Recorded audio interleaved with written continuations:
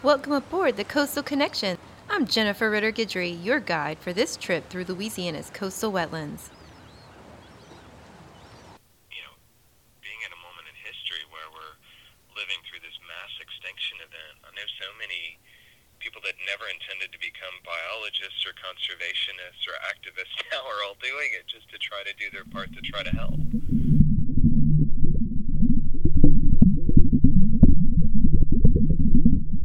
We're waiting for Brandon Ballinger to call us from his landline in Arneville, Louisiana.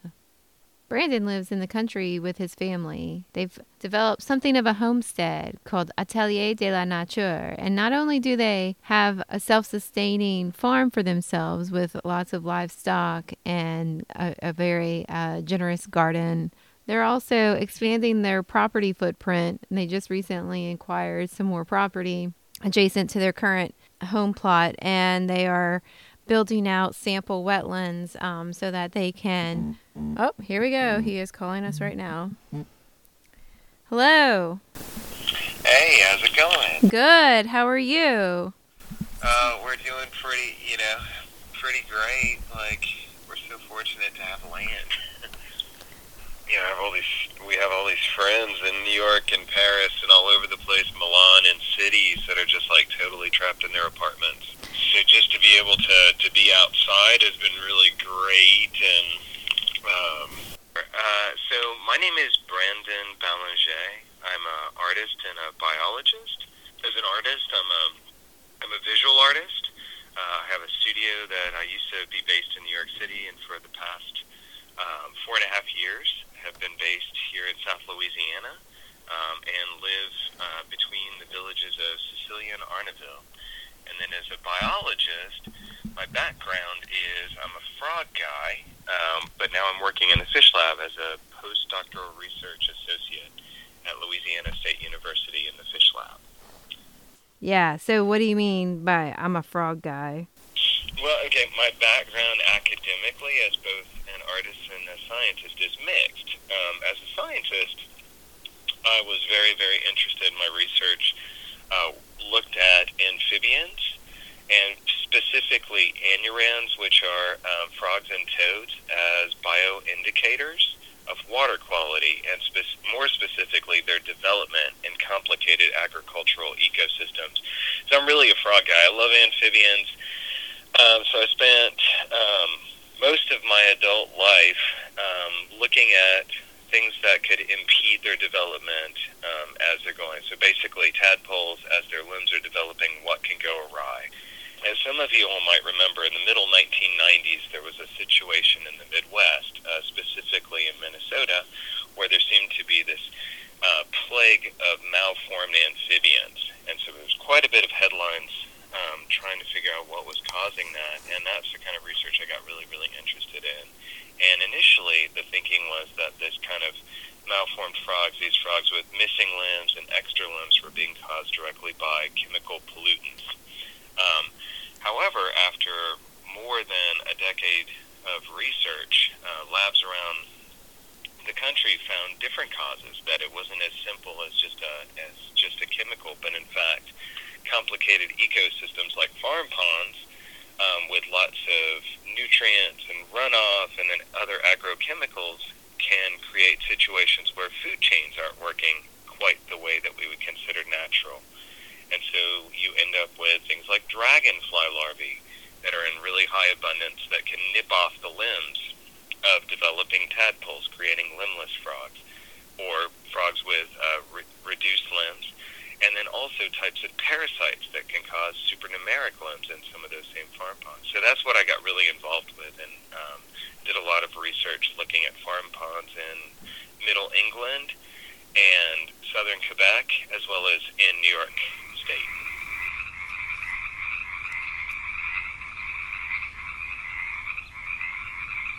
Every day after school, and if I had the opportunity, I would skip school so I could be out in a pond or a stream catching something and observing animals, but then I would bring them back and draw them and take measurements and then set up these terrariums and aquariums. And at some point, I had to move all my aquariums from my room upstairs in my parents' house to the basement because my parents were afraid that the roof was going to cave in, like the floor was going to cave in. There was so much weight. So they moved me to the basement where I set up a lab, and I'd spend as much time as I could just studying those animals outdoors as well as indoors, and watching their behavior, but at the same time drawing them and painting them. So it was really, and then later photographing them. It was really always integrated for me. It was just tricky when it came to academically being able to figure out how to do that. Back when I was in going to undergrad, it was really hard to find interdisciplinary programs where you could do both art and science. But I did manage to find a graduate PhD program in England and Switzerland, which forced me to do both. So I had to focus on the science work, but I had to integrate a cultural context for some of the science, so almost a philosophical standpoint, which enabled me to be able to look at the way that art could inspire people to learn more about amphibian conservation and basically like amphibian natural history and ecology. And that was through the University of Plymouth and Zurich University in Switzerland. But now what I was going to say is the encouraging thing is if there are young folks out there that are listening to this, there are many of these programs that have emerged that are either interdisciplinary or cross-disciplinary or transdisciplinary. And it's certainly a huge trend in Europe as well as Asia, and it's really starting to take off here in the United States and Canada as well. Sure. I guess that's part of it. It's if you have a chance, folks, just maybe Google some images of these works that I call MALAMP, MALMAMP, with my name, and you'll see some of these frog images. But inevitably, what happens is, as I was doing the science is very straightforward. I have to be as analytical as possible and as detached as possible, and try to, step outside and ask very rigorous scientific questions. But at the same time, when I've finished the science, what I found is I had this strong desire to create art about that process. And so the art really was kind of an after fact of that. But the really interesting component is, as I was creating these artworks to kind of tell that story, I got really inspired to do more science. And I think the art actually helped me look at some of the scientific research in a different way and ask different questions. So, and that's still the way that I kind of operate. I find myself doing the kind of scientific research, which is very analytical, and then at the same time having this strong desire to create art. And as I'm creating art, I have the strong desire to go back to the science and ask questions in a different way again. And I think in a sense, all human beings are both artists and scientists in different ways. I mean, we're not full-on, we're not completely one or the other. I mean, we approach the world every day analytically, but we also approach it poetically. And I think that's that wonderful complementary part of what it means to be human. What is your preferred medium or media? Yeah, let's see. I work in lots of different medium, including actually showing preserved specimens. So, for example, with some of the amphibian work, as part of the scientific research, I do a process called clearing and staining.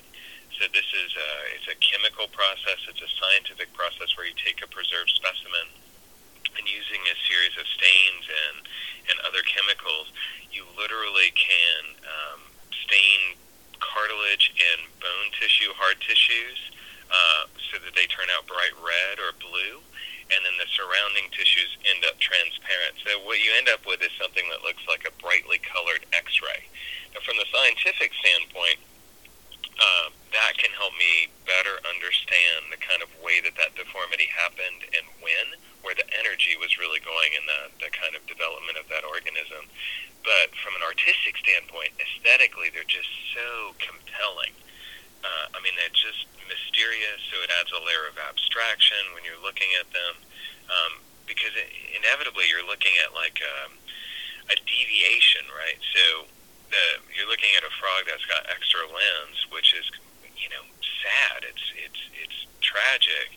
But by doing the clearing and staining, it adds a layer of abstraction, so it's less of a monster, And also, what I do then is I've got this specimen that you can see through. I'll photograph them or scan them, and then I'll create a photographic print, a single photographic print of that one animal. So it becomes a reliquary of that short-lived life. So in a sense, it's a memorial to that one individual frog that existed at that moment in history. It's also printed at a scale so that it's roughly the size of a human toddler. When I printed them in the past, I made them too large a few times, and then they were monsters, and I didn't want people to be afraid of them. I wanted people to feel, have some kind of emotional connection to them, like empathy. And then I printed them really small, and then people walked by. But at one point, I printed one about the size of maybe like a 4 or 5 year old or a 3-year-old, and then there was this immediate attraction, like you wanted to kind of get closer and almost like hug this creature, this other being. But then you're kind of pushed away because then you see kind of what's going on in the picture, and that's really what I hope happens with the frog artworks is people look at them and they're attracted and they want to learn more, and they get a feeling, and hopefully that feeling is empathy, and then you want to try to learn more about what's happening with them. And one of the reasons why I got involved with amphibians in the first place is I always wanted to be a fish guy. And then when I was in high school, the first reports came out about amphibians disappearing all over the world. And I got so captivated with that. It's now we've lost about, we think about somewhere between 1/3 and 43% of the global population of amphibians, all pretty much within my lifetime. And I just, not even as a biologist or an artist, but just as a human being, the idea of losing that much of any one group of animals just compels me to want to do something. So now the origin of wanting to go into amphibian biology, but also work with these group of organisms in terms of art really came about as, what could I do to try to help people understand that this issue was happening, and then hopefully what are the things we could do to try to help conserve amphibians and other species.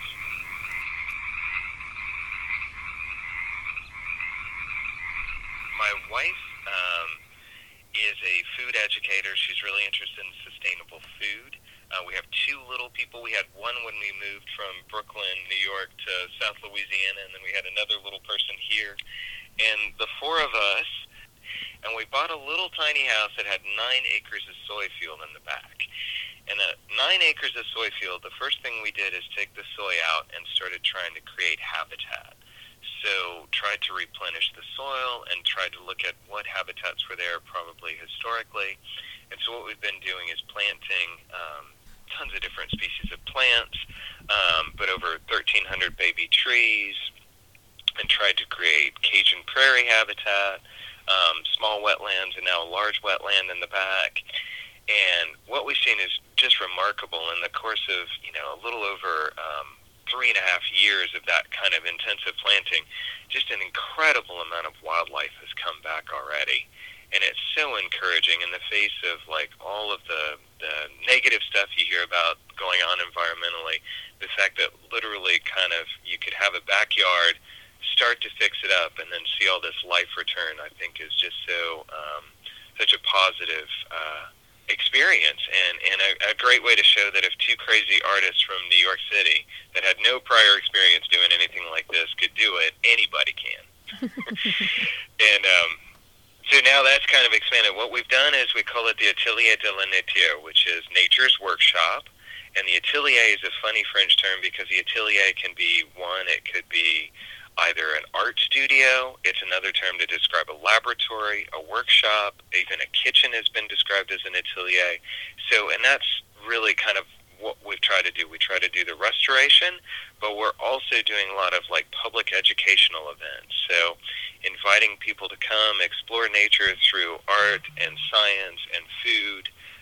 We also do festivals. So we do a big Halloween festival every year called the Halloween Art and Nature Festival. And that includes last year I think we had about 40 different organizations that were there. All the activities are free. Nobody's selling anything. Everything is about kind of engagement and sharing knowledge with each other. as well as live music and food and haunted hay rides and all kinds of great stuff. And then we do a spring festival and then usually a summer camp. And then also what's happened really recently is we were able to, through the support of patrons and art, basically, able to procure more land. So we're up to about 25 acres. And we encourage people to come out. We're putting in trails, and we're even trying to put in a handicap-accessible trail that'll lead to a big wetland at the back. And, come out and visit us. We want to make our own little nature reserve and leave it open not only to all the other great special creatures that share our area here in South Louisiana, but everybody that wants to come visit and just take a look and learn more about them. Yeah, and do you also have a sculpture garden? I know Marla. That is the plan. Yeah. Yes, that's the next big phase, and we have our first. We were supposed to have our first opening a couple of weeks ago. We had to postpone because of the virus, but we had an artist that's come in, Marla Kresovich, and she's a Lafayette-based artist, and so the idea was we'll have a nature reserve and eventually an ephemeral art sculpture park. And what that means is ephemeral art, meaning that it's art that will last for a few years. So it won't be a giant steel sculpture necessarily, but it'll be something that's made usually out of natural materials and materials that are found on the site, made with community members often. Hopefully Marla worked with Girl Scouts and Cub Scouts and other folks that showed up at one of our public days and created this sculptural work. And I hope that soon you'll all be able to come visit it. Right. So we're kind of just, like so many other folks out there, we're kind of all just waiting to see how everything folds out to, see when we'll be able to open back up again. But those are our plans for now. We have one sculptural work that's basically finished and ready to be presented, and then we'll be inviting artists to come in and work with community and build more works in the future, hopefully soon.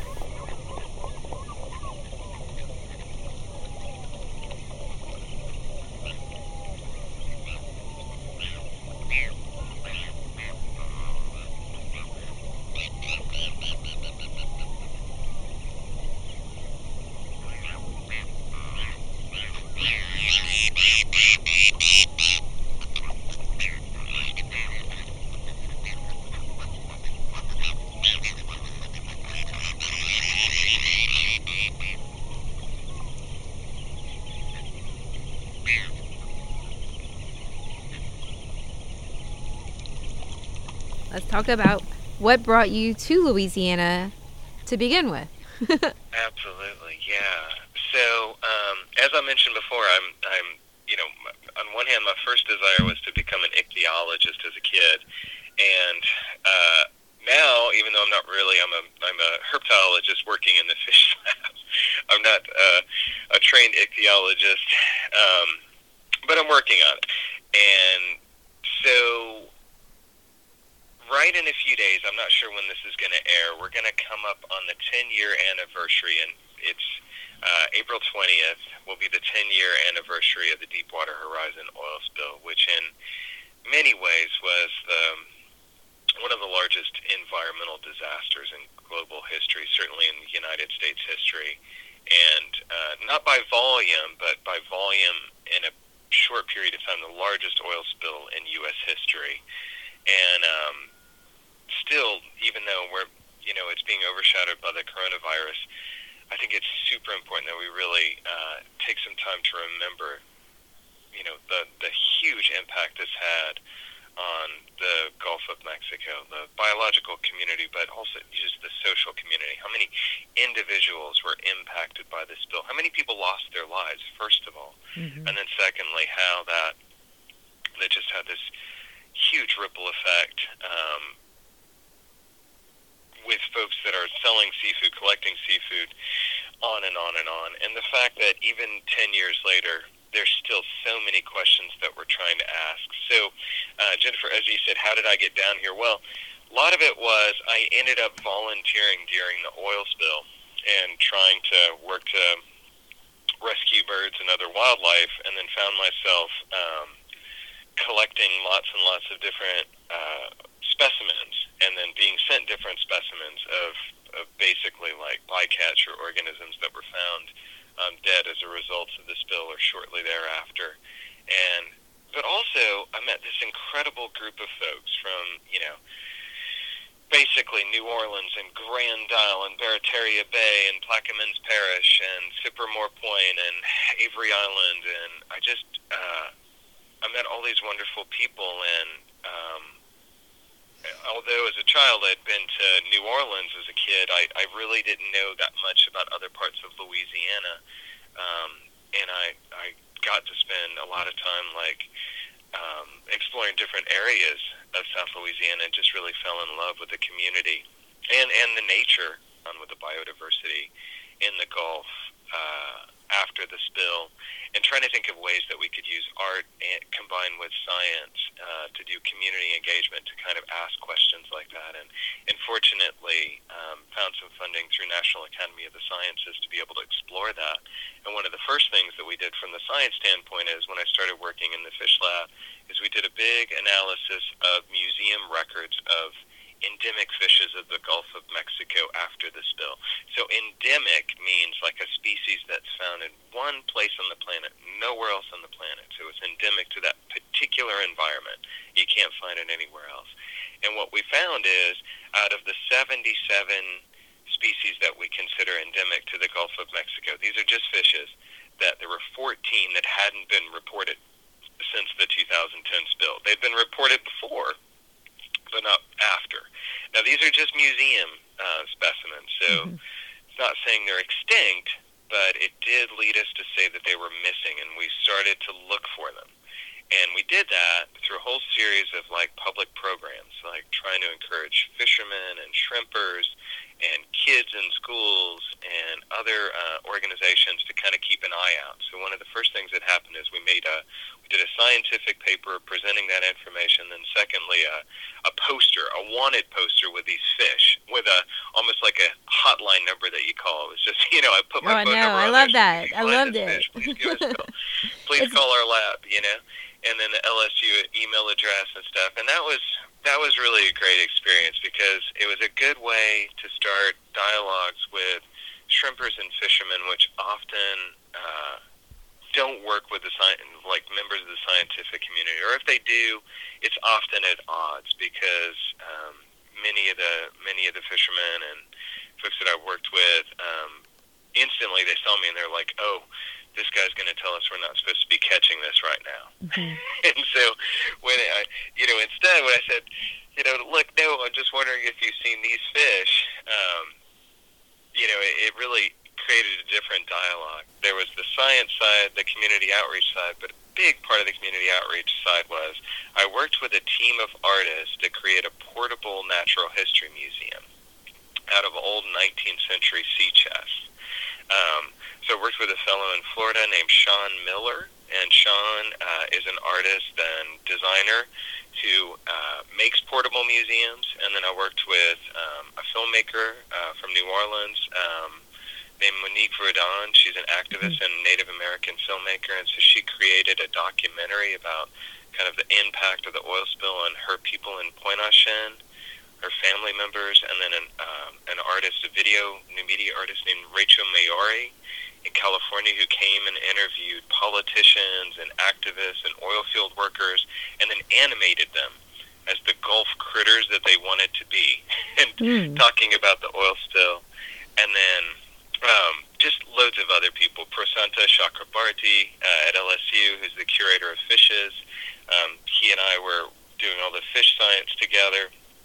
And so it was really a giant team project. And so by being able to drag this portable museum to festivals and marinas and different areas, it really became an olive branch to meet people and to try to talk to them about their, what they saw, how they perceived the impact of the oil spill, and also if they thought that things had come back or things were better.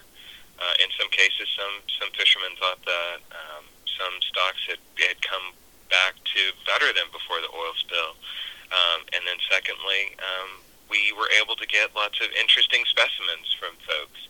And in fact, on one of the field trips, we did find one of the missing species. So that was a really encouraging sample of, and I would say a success story for how I think an art and science project can engage communities and then work with those communities to become really like citizen scientists, and then let them actually, refine the species, which was really great.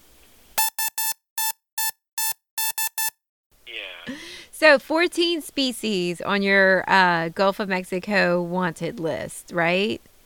Well, now we're down to 13. Okay. So we found at least one more, and we think we've gotten some photographs from divers of another one, and some other anecdotal evidence. So right now we're working on the follow-up paper for that research. So it's now the 10 years later, and we're trying to work again with shrimpers and fishermen and divers and other folks to see if they have some other records. And the way this project is now continuing is there's several of the species that we don't have records of since the oil spill, but there's several that we don't know anything about in the first place. One example, there's a little tiny deep water fish called Deepwater Florida Dreamer. So it looks a little bit like a deepwater anglerfish. Like you remember in Saving Nemo, there was that big fish that had the lantern on top that was chasing Nemo around with the big teeth. The deep imagine water. One of those with a giant mouth, right? So huge head, giant mouth, little floating light on its head, and it looks super scary, except it's only about 2 inches long.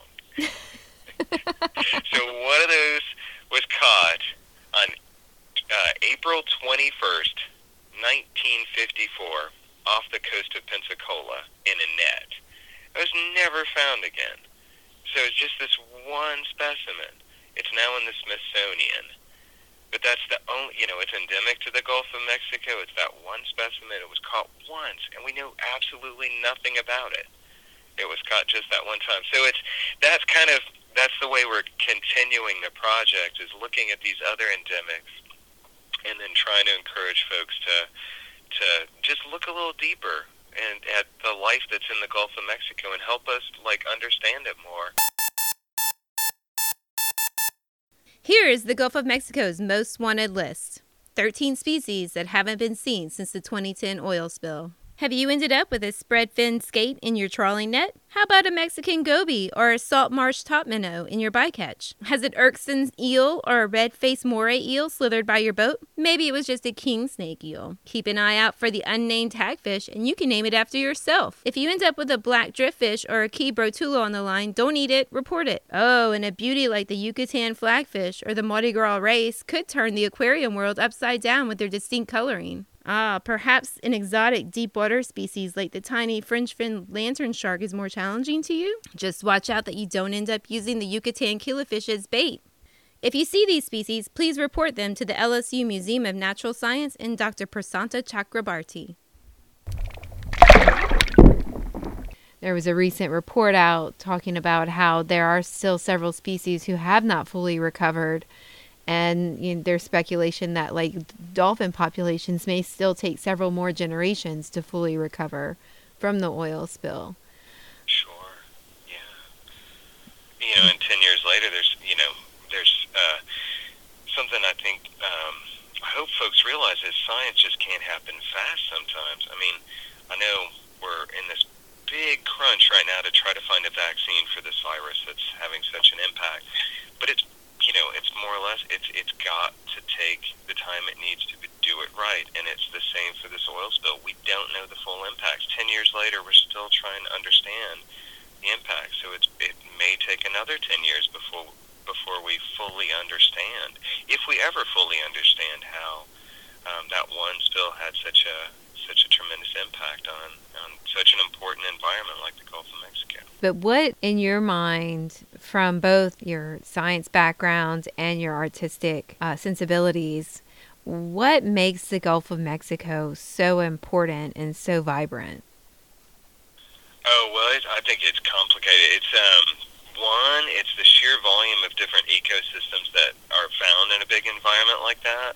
I mean, we're talking, I know we typically think of the Gulf of Mexico as not part of the Caribbean, but it's really the northern Caribbean, which is one of the most productive parts of the planet, right? So you've got all these tremendous number of biodiversity that's there. Then you've got all these different habitats that are found in the Gulf, in the Caribbean, and then you've got, all these different tributaries like the Atchafalaya and the Mississippi, and just on and on. So you've got all these different types of places and ways for life to exist there. So it really becomes a nursery. And then you look at Louisiana, we have these incredible marshland habitats, which has become these remarkable nurseries for young fish. So I think just the fact that there's so many different types of habitats, for one, there's so much diversity and the way that water's flowing in and out, the hydrology of that system. It's dynamic and it's incredible, and it's incredibly resilient. The largest fishery on the planet is found in the Gulf of Mexico. It's the bunkie fish. Are you familiar with those? No, I don't know. I don't think I am. Bunker fishery, which apparently is the largest fishery on the planet. So Okay. bunker is like menhaden is another name for it. It's a Okay. Yeah, Menhaden. Yes, I'm familiar. Yeah. Yeah, and so up north people call them menhaden, but so that by volume. So just imagine that's all in one area in the Gulf of Mexico, and these are not even fish that we're consuming. We're using the oil for vitamins and mineral, and then they're using it for fertilizers, and then they're using it for pet foods.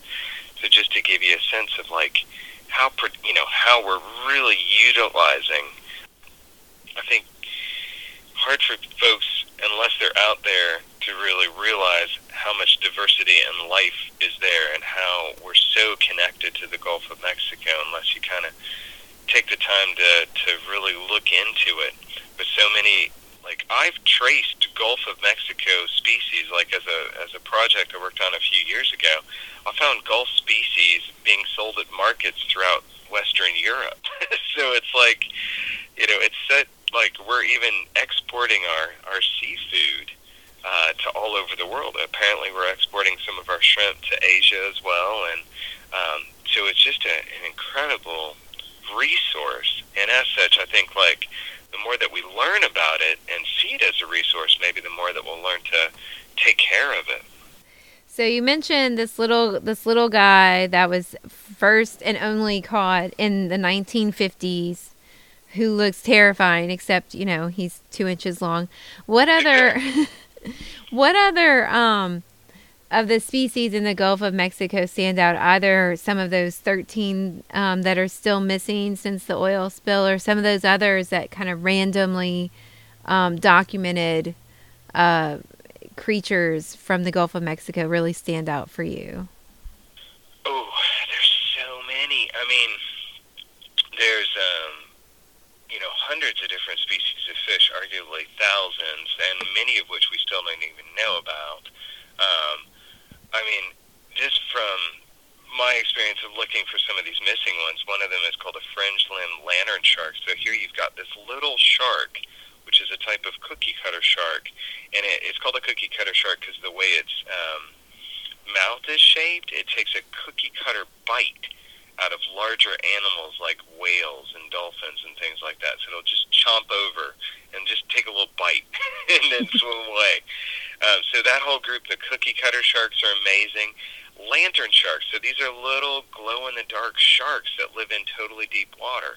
And that's the other thing. When you get down to the twilight zone, what's called the twilight zone in the Gulf, there's this whole other kind of amazing dynamic of life that never sees light. And we know more about the surface of the moon than we know about that part of the Gulf of Mexico. So and the number of species there that we still are looking for and want to describe. But there's so many. There's these huge skates called leaf-nosed leg skates that they have these really interesting shapes. They just have these huge fins. There's these crazy hagfish. Have you ever heard of a hagfish before? Yes. Okay. Yeah, they're bizarre and amazing. They're basically these super ancient vertebrates. They have a skull but no real backbone. So So they're kind of like vertebrates, but they're kind of not, but they kind of are. And there's these primitive forms. I mean, there's several species that live in the Gulf. So I don't know, it's just so many different things you start to look at. There's deep water dragonfish. That's another neat one that's missing. There was one that was collected in 1960. That's a type of deep water dragonfish that, again, is only about 3 inches long that nobody's seen since. So there's just so many things still to learn, and that's what I encourage folks just to take the time to try to learn as much as you can and spend as much time out there and thinking about the way that we're really connected to the Gulf and why it's so special. What makes living in Louisiana such an additionally special place. With your work in the Gulf of Mexico, were there any success stories or notable research moments that came out of? Oh, there's lots. I mean, there's working with students and then shrimpers and fishermen, and just some of those great stories and getting to know people and being invited to Blessing of the Fleet and being invited to the Louisiana State Senate to be able to present on their research and show some of the art. Had a really interesting experience with this big installation called Collapse, which was a response to the oil spill, and it was shown in New York in 2012, and Senator Bill Nelson from Florida came to see the show. So it was really fantastic that kind of an art science project could, somehow reach that level of communication with politics. So he let us know beforehand that he was coming, and so was able to prepare a dossier of research, ongoing research that was happening in the Gulf of Mexico, and that was really, really special.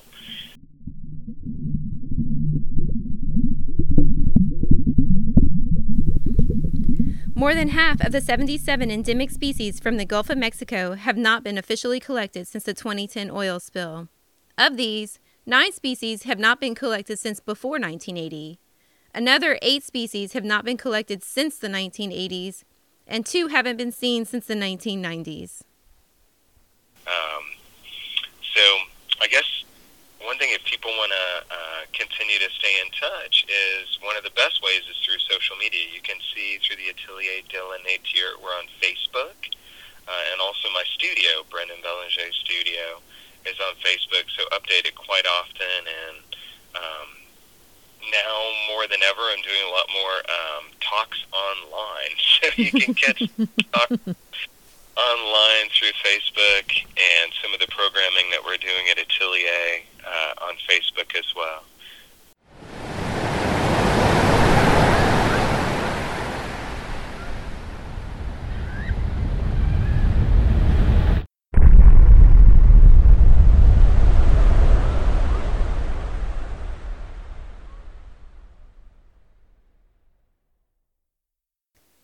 In closing today, we want to acknowledge the loss of 11 people when the Deepwater Horizon oil rig exploded on April 20th, 2010. Jason Anderson, age 35, from Midfield, Texas, husband and father. Aaron Dale Burkeen, age 37, of Philadelphia, Mississippi, husband and father. Donald Clark, age 49, of Newellton, Louisiana, husband and father. Stephen Ray Curtis, age 39, from Georgetown, Louisiana, husband, father, grandfather, U.S. Marine veteran. Roy Wyatt Kemp, age 27, of Jonesville, Louisiana, husband and father. Carl Dale Kleppinger Jr., age 38, of Natchez, Mississippi, husband, father, U.S. Army veteran. Gordon Lewis Jones, age 28, from Baton Rouge, Louisiana, husband and father. Keith Blair Manuel, age 56, of Gonzales, Louisiana, husband and father. Dewey Rivette, age 48, of State Line, Mississippi, husband and father. Shane Roshto, age 22, from Liberty, Mississippi, husband and father. Adam Weesey, age 24, from Yorktown, Texas, a committed family man.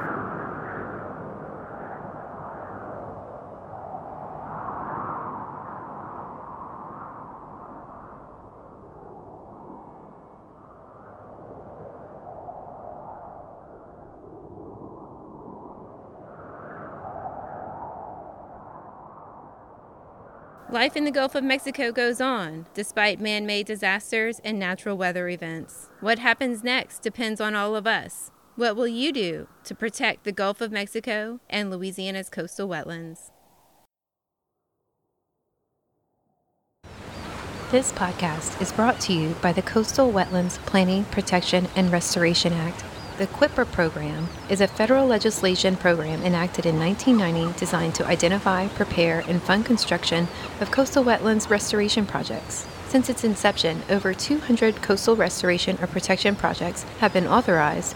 For more information about the CWIPRA program, find us online at lacoast.gov, become our friend on Facebook, or follow along in our Instagram adventures at @QUIPRA_outreach. We want to know what you're thinking. What are your questions and concerns about the coastal wetlands of Louisiana? Drop us a line on social media or email us directly at cwppra@gmail.com. The views and opinions expressed on this or any program on the AOC Podcast Network do not reflect the views and opinions of Lafayette Consolidated Government, Cox Communications, LUS Fiber, AOC Community Media, its board of directors, or its staff.